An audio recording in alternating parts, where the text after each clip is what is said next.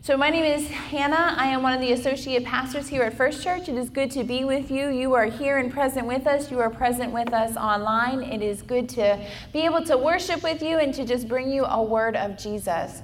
I have a question for you, though, this morning to kind of get our frame of mind in the right place. Who here, and I've asked you this before, wants to receive a blessing? There you go. Yeah, that's right. I'm glad you've raised your hands for that. Now, I have a follow-up question to that. Who here likes to feel satisfied? Yeah, you're like, I got to think about that a minute, right? As we go through the message, you'll understand a little bit more what that satisfaction means and looks like. But it is a good feeling. Well, just keep listening, because we are going to tell you this morning how you can receive yet another blessing, and how with that blessing comes a sense of satisfaction. Will you bow your hearts in prayer with me?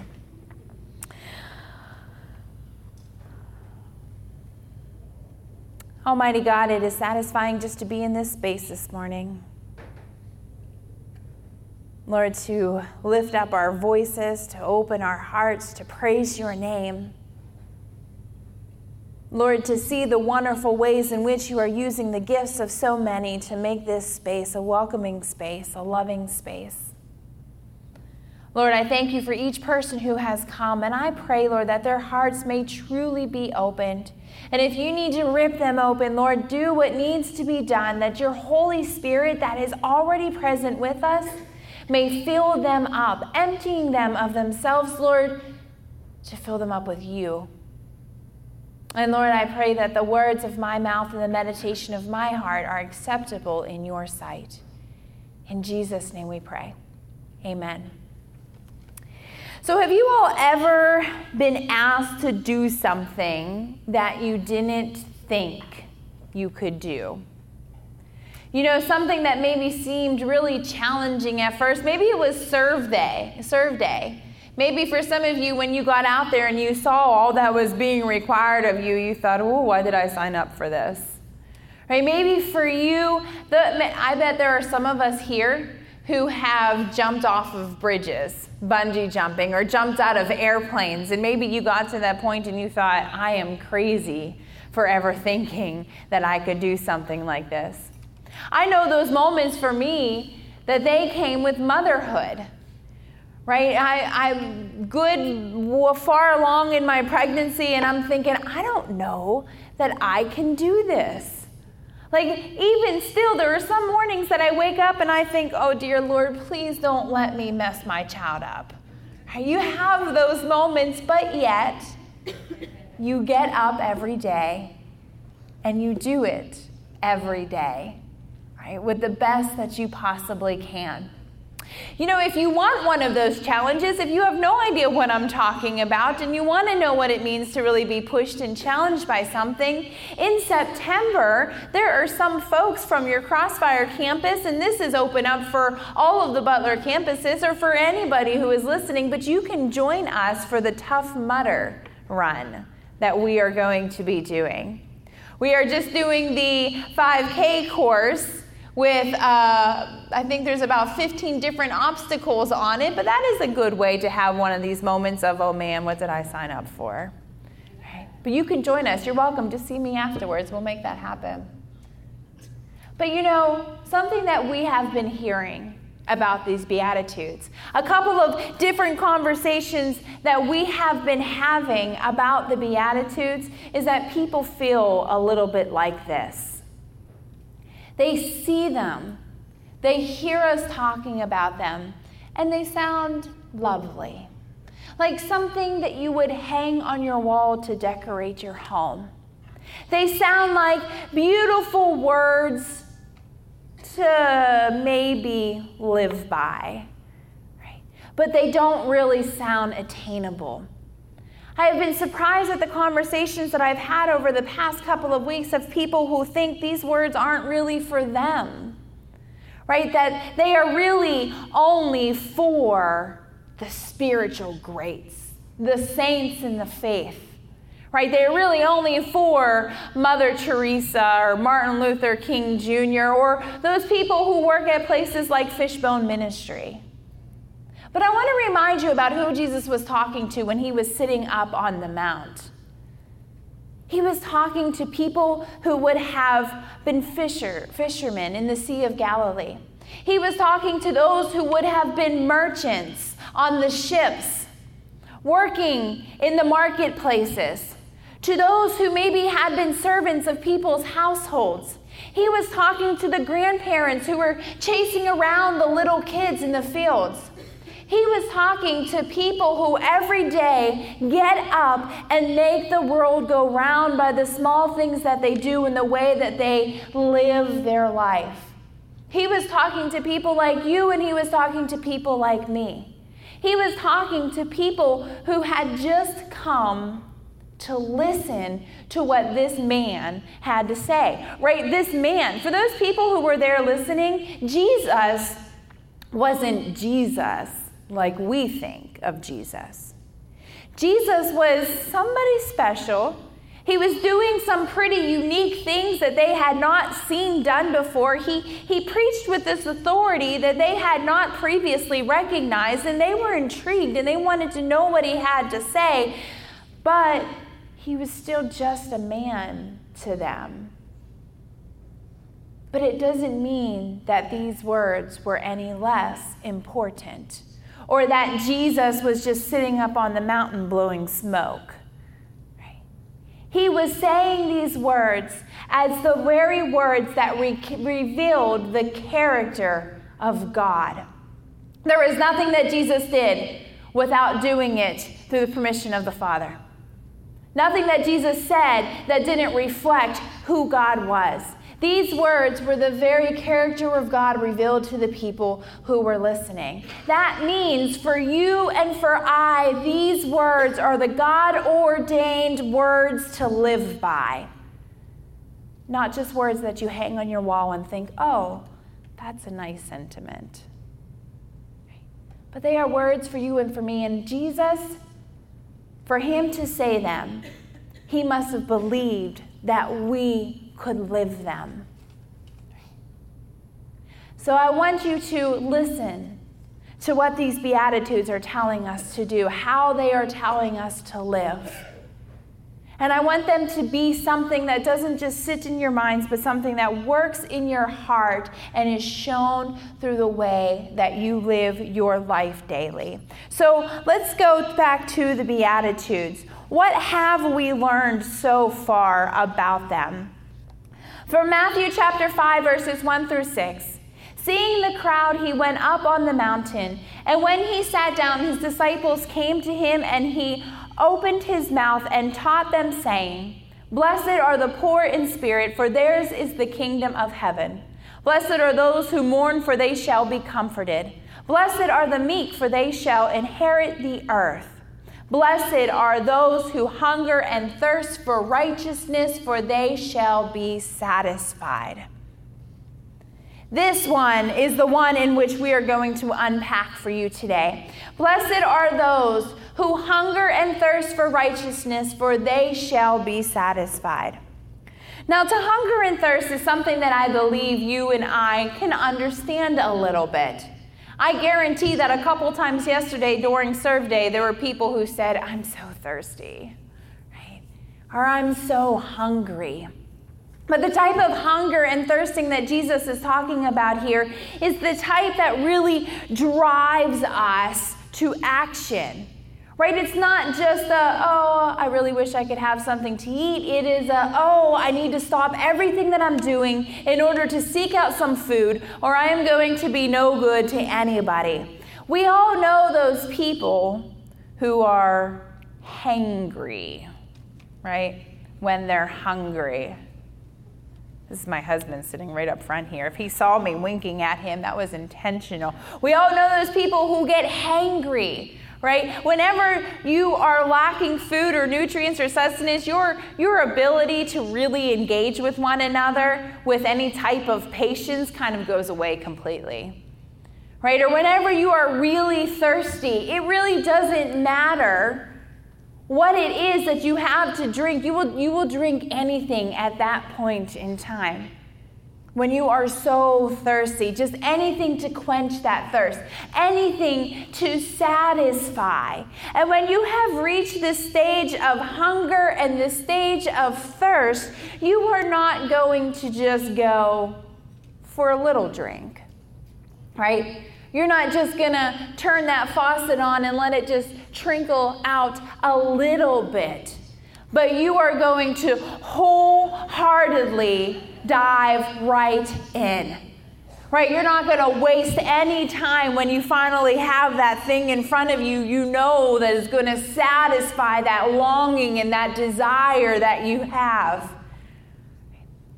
This is what Jesus is talking about. This is the meaning behind the words, blessed are those who hunger and thirst for righteousness. Blessed are those who wholeheartedly seek after righteousness, for they shall be satisfied. And it is satisfying, isn't it? It is satisfying whenever you finally do get that thing that your heart desires more than anything else. You know, I believe this word satisfaction, I believe it is one for people who struggle with depression, for people who struggle with anxiety. I believe it is one in which that is an emotion that is lacking. That is a feeling that they don't feel. There is always this sense that we're never going to be completely satisfied. We always want something more or something that we can't have. Maybe a feeling of happiness. Satisfaction is wrapped up in our well-being. It is wrapped up in the way that we perceive life. It is wrapped up in the way that we perceive others around us. It is wrapped up in the way that we engage life, right? Because we want to be satisfied. It is a good thing to feel. That means we are happy with the way things are. We are content with what we have been dealt or with what we have achieved. But this satisfaction, actually, it is even more than that. According to the Greek, the word satisfaction actually means to be filled with grass. Now, I don't know about you all, but whenever I am hungry, I don't think, boy, I sure wish I had a big bowl of grass to chew on. Right? I'm sure I have a couple of vegetarians out there who a big bowl of lettuce would just sound so good. But we usually go for something with a lot more sustenance, a lot more meat within it to satisfy that hunger. But I want to remind us of the context in which Jesus was preaching in. He was sitting up on top of a mountain, and he was looking out not just at a sea of people, not just at the Sea of Galilee, but he was looking out at a sea of grass. That was in abundance. That was in rich supply. That grass would have been life for so many there, and it would not have run out. This is the satisfaction that Jesus is talking about. The satisfaction that is in abundant supply, that is always ready to fill us up and to leave us feeling happy with life. Right? Jesus is saying, blessed are those who hunger and thirst for righteousness, for they will be satisfied. Right? Always, abundantly, richly, with great sustenance. Now, righteousness. What does it mean to hunger and thirst for righteousness? There are several meanings within the Greek context of righteousness that we could take a look at.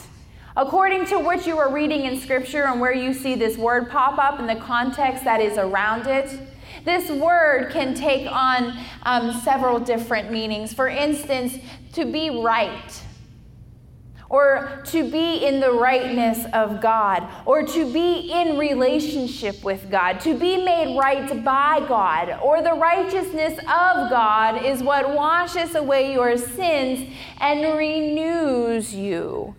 Right? These are all wonderful meanings of righteousness, but this is not necessarily the meaning of righteousness as Jesus revealed it in the Beatitudes. As you see up here on the screen, actually, this is the New Living Translation. This is we oftentimes in our church will read from the NIV, the New International Version, or the New Revised Standard Version, the NRSV, but the NLT is one of the translations that we actually use a lot for our recovery community, and I love the way that so much of it is written.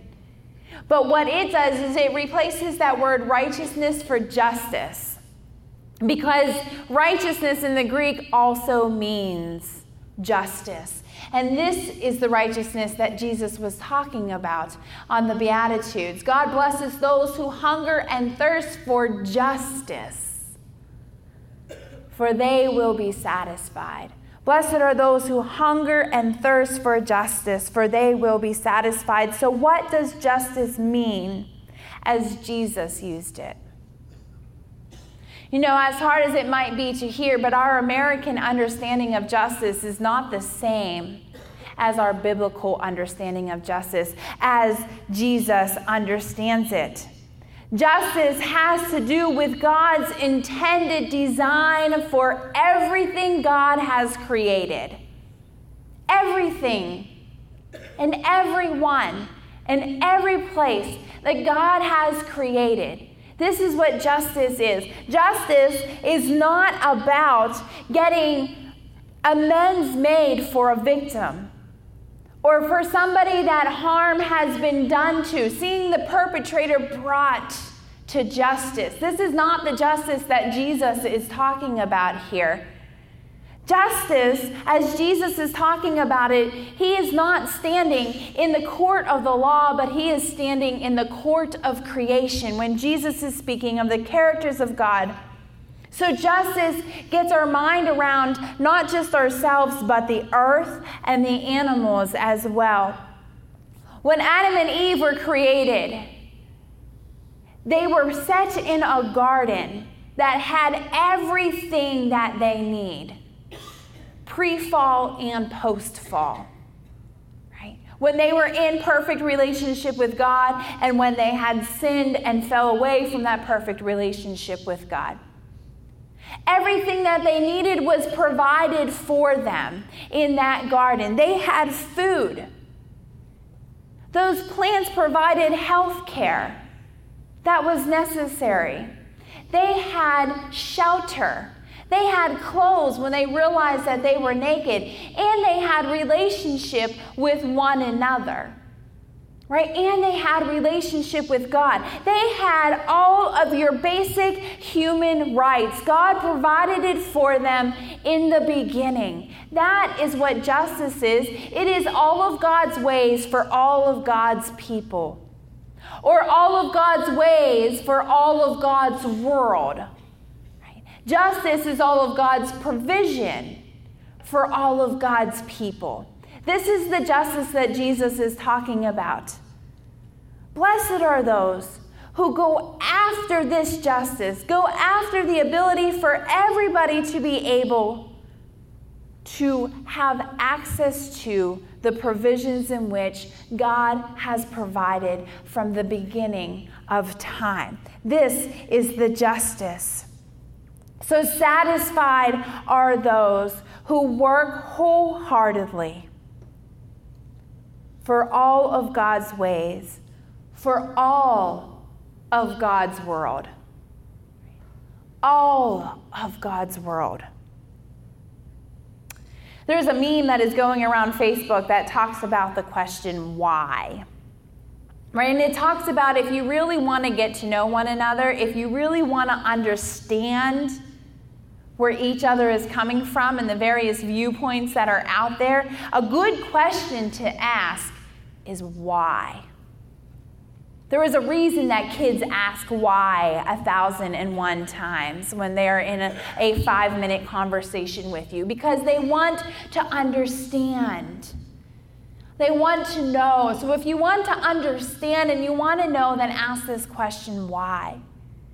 Why is this important for us? Why is this one of the Beatitudes that Jesus has decided to include within that first 5 minutes that he has with the people who have come to hear what he has to say? Why is this important?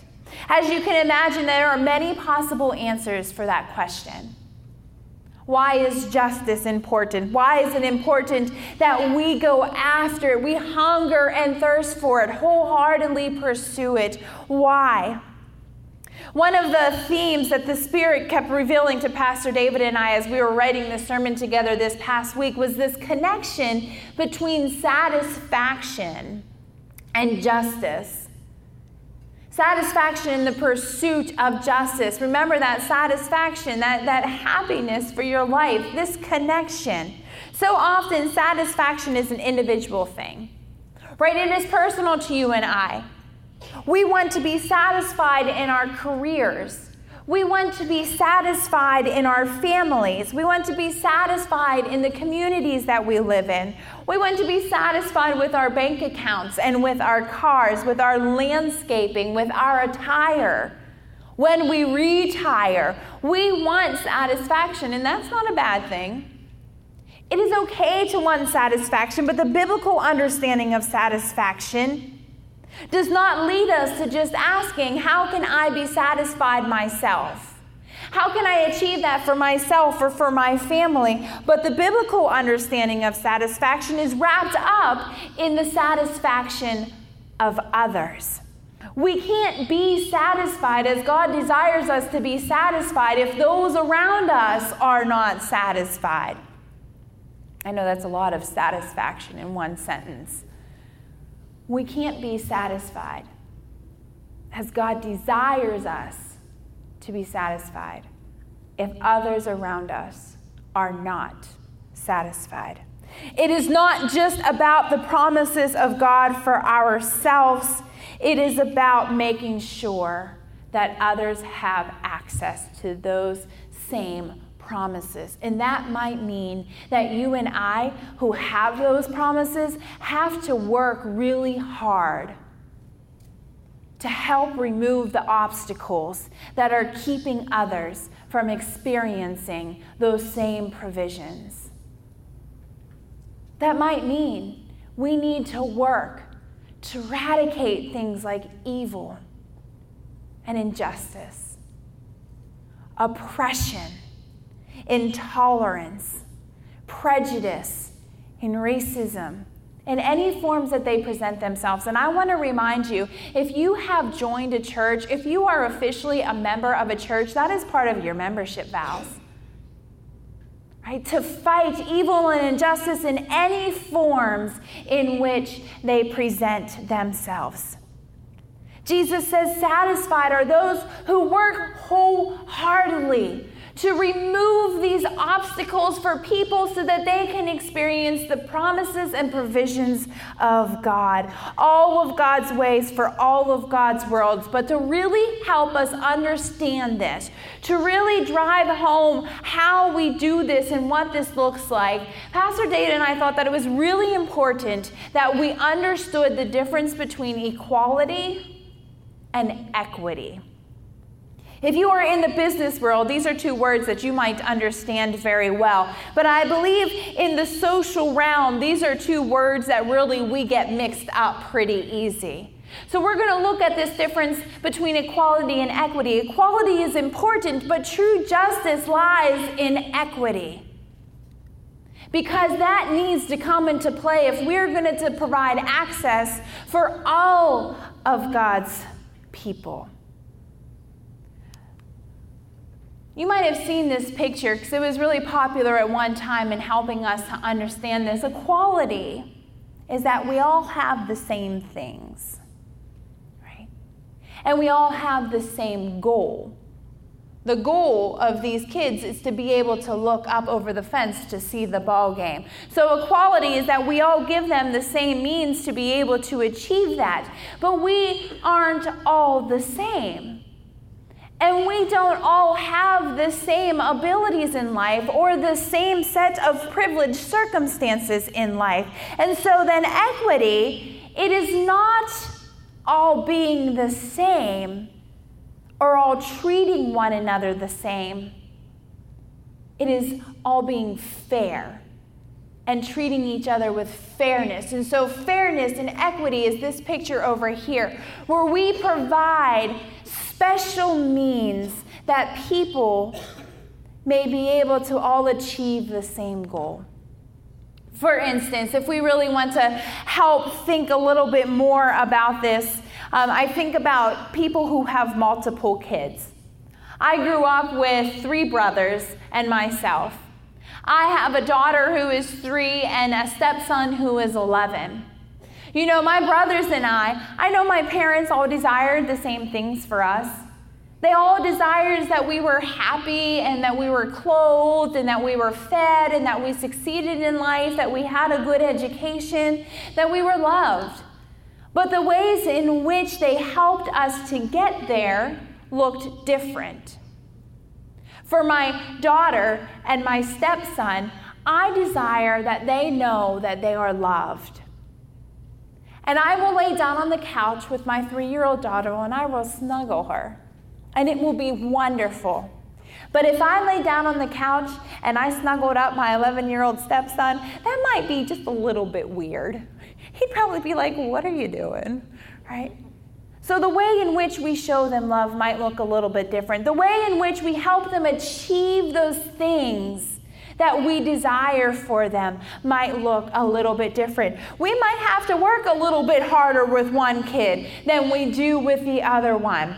Education might come a little bit easier with one child than it does with the other one. Sports might come a little bit easier than it does with the other one. And so we provide for them different opportunities to be able to achieve the same things in life. This is the state of equity.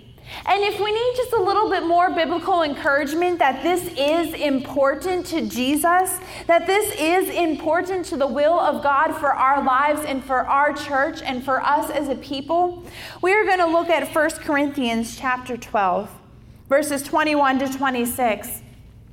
The eye cannot say to the hand, "I don't need you," and the head cannot say to the feet, "I don't need you."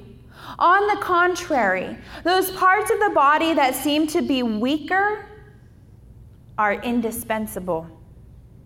And the parts that we think are less honorable, we treat with special honor. And the parts that are unpresentable, we don't hide away. They are treated with special modesty, while our presentable parts need no special treatment. But God has combined the members of the body and has given greater honor to the parts that lacked it, so that there should be no division in the body, but that its parts should have equal concern for each other. If one part suffers, every part suffers with it. If one part is honored, every part rejoices with it. This is equity. We lift up those who have fallen and need more help. We give them special attention and we help them to be able to achieve it and to access the provisions and the promises of God. This is fighting for righteousness. This is fighting for justice. So how does that translate in our lives? What does that look like for each of us in our own sphere of influence? I want to encourage you to every single day, I want to encourage you to look for opportunities to be able to bless somebody else with what you have. We all have gifts that are unique. We all have things in abundance that others don't have. So how can we reach out and bless them? That is just the smaller picture. But in the bigger picture, how can we reach out and bless the world? I want you to pay attention to the opportunities to help remove those obstacles. Maybe through generosity, maybe through your time, maybe through using your physical giftedness to help another by working up that yard like we saw in the pictures. Sometimes it might mean allowing others to fight on your behalf. Allowing them to be a part of the body means allowing them to help you out as well. Every day, look for ways to help another experience being loved, being cared for through things like education. Maybe you can help tutor somebody else. Maybe that's something that's been on your heart to do for a while, or through things like health care. We know our healthcare system is not perfect, but everybody should have access to those things. Access to clean water, to an abundant food supply, to clean and adequate clothing. These are things that are basic to experiencing God's intended design for life in God's world. Yet, these are things that people are being denied access to every day. And I guarantee you and I can do something about it. This is injustice when access is denied. That is injustice according to the biblical standard. Remember that Jesus says God blesses those who hunger and thirst for justice, for they shall be satisfied. This includes you, and this includes me. This includes the people sitting around you. This includes the homeless in Butler. This includes the starving in Africa. And this includes the people who are banging at the wall. This includes them too. And maybe that means you have to change the way you see people to understand that it is all of God's provisions for all of God's people. And if you have more, then more will be required of you to give. We're not looking at a worldly standard of fairness. We're looking at a biblical understanding of justice, and that is justice.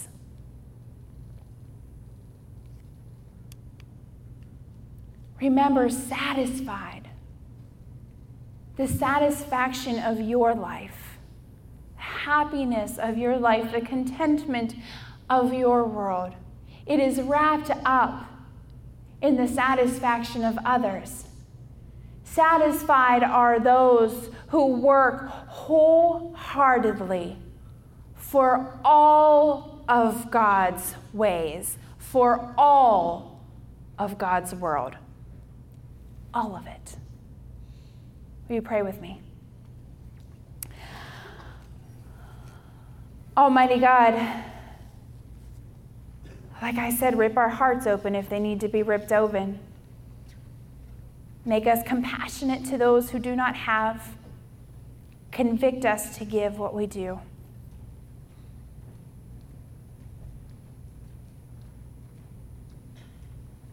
Lord, remind us that you loved us first and you provided all that we needed. And may we wholeheartedly seek to be a reflection of your goodness for others. In Jesus' name we pray. Amen.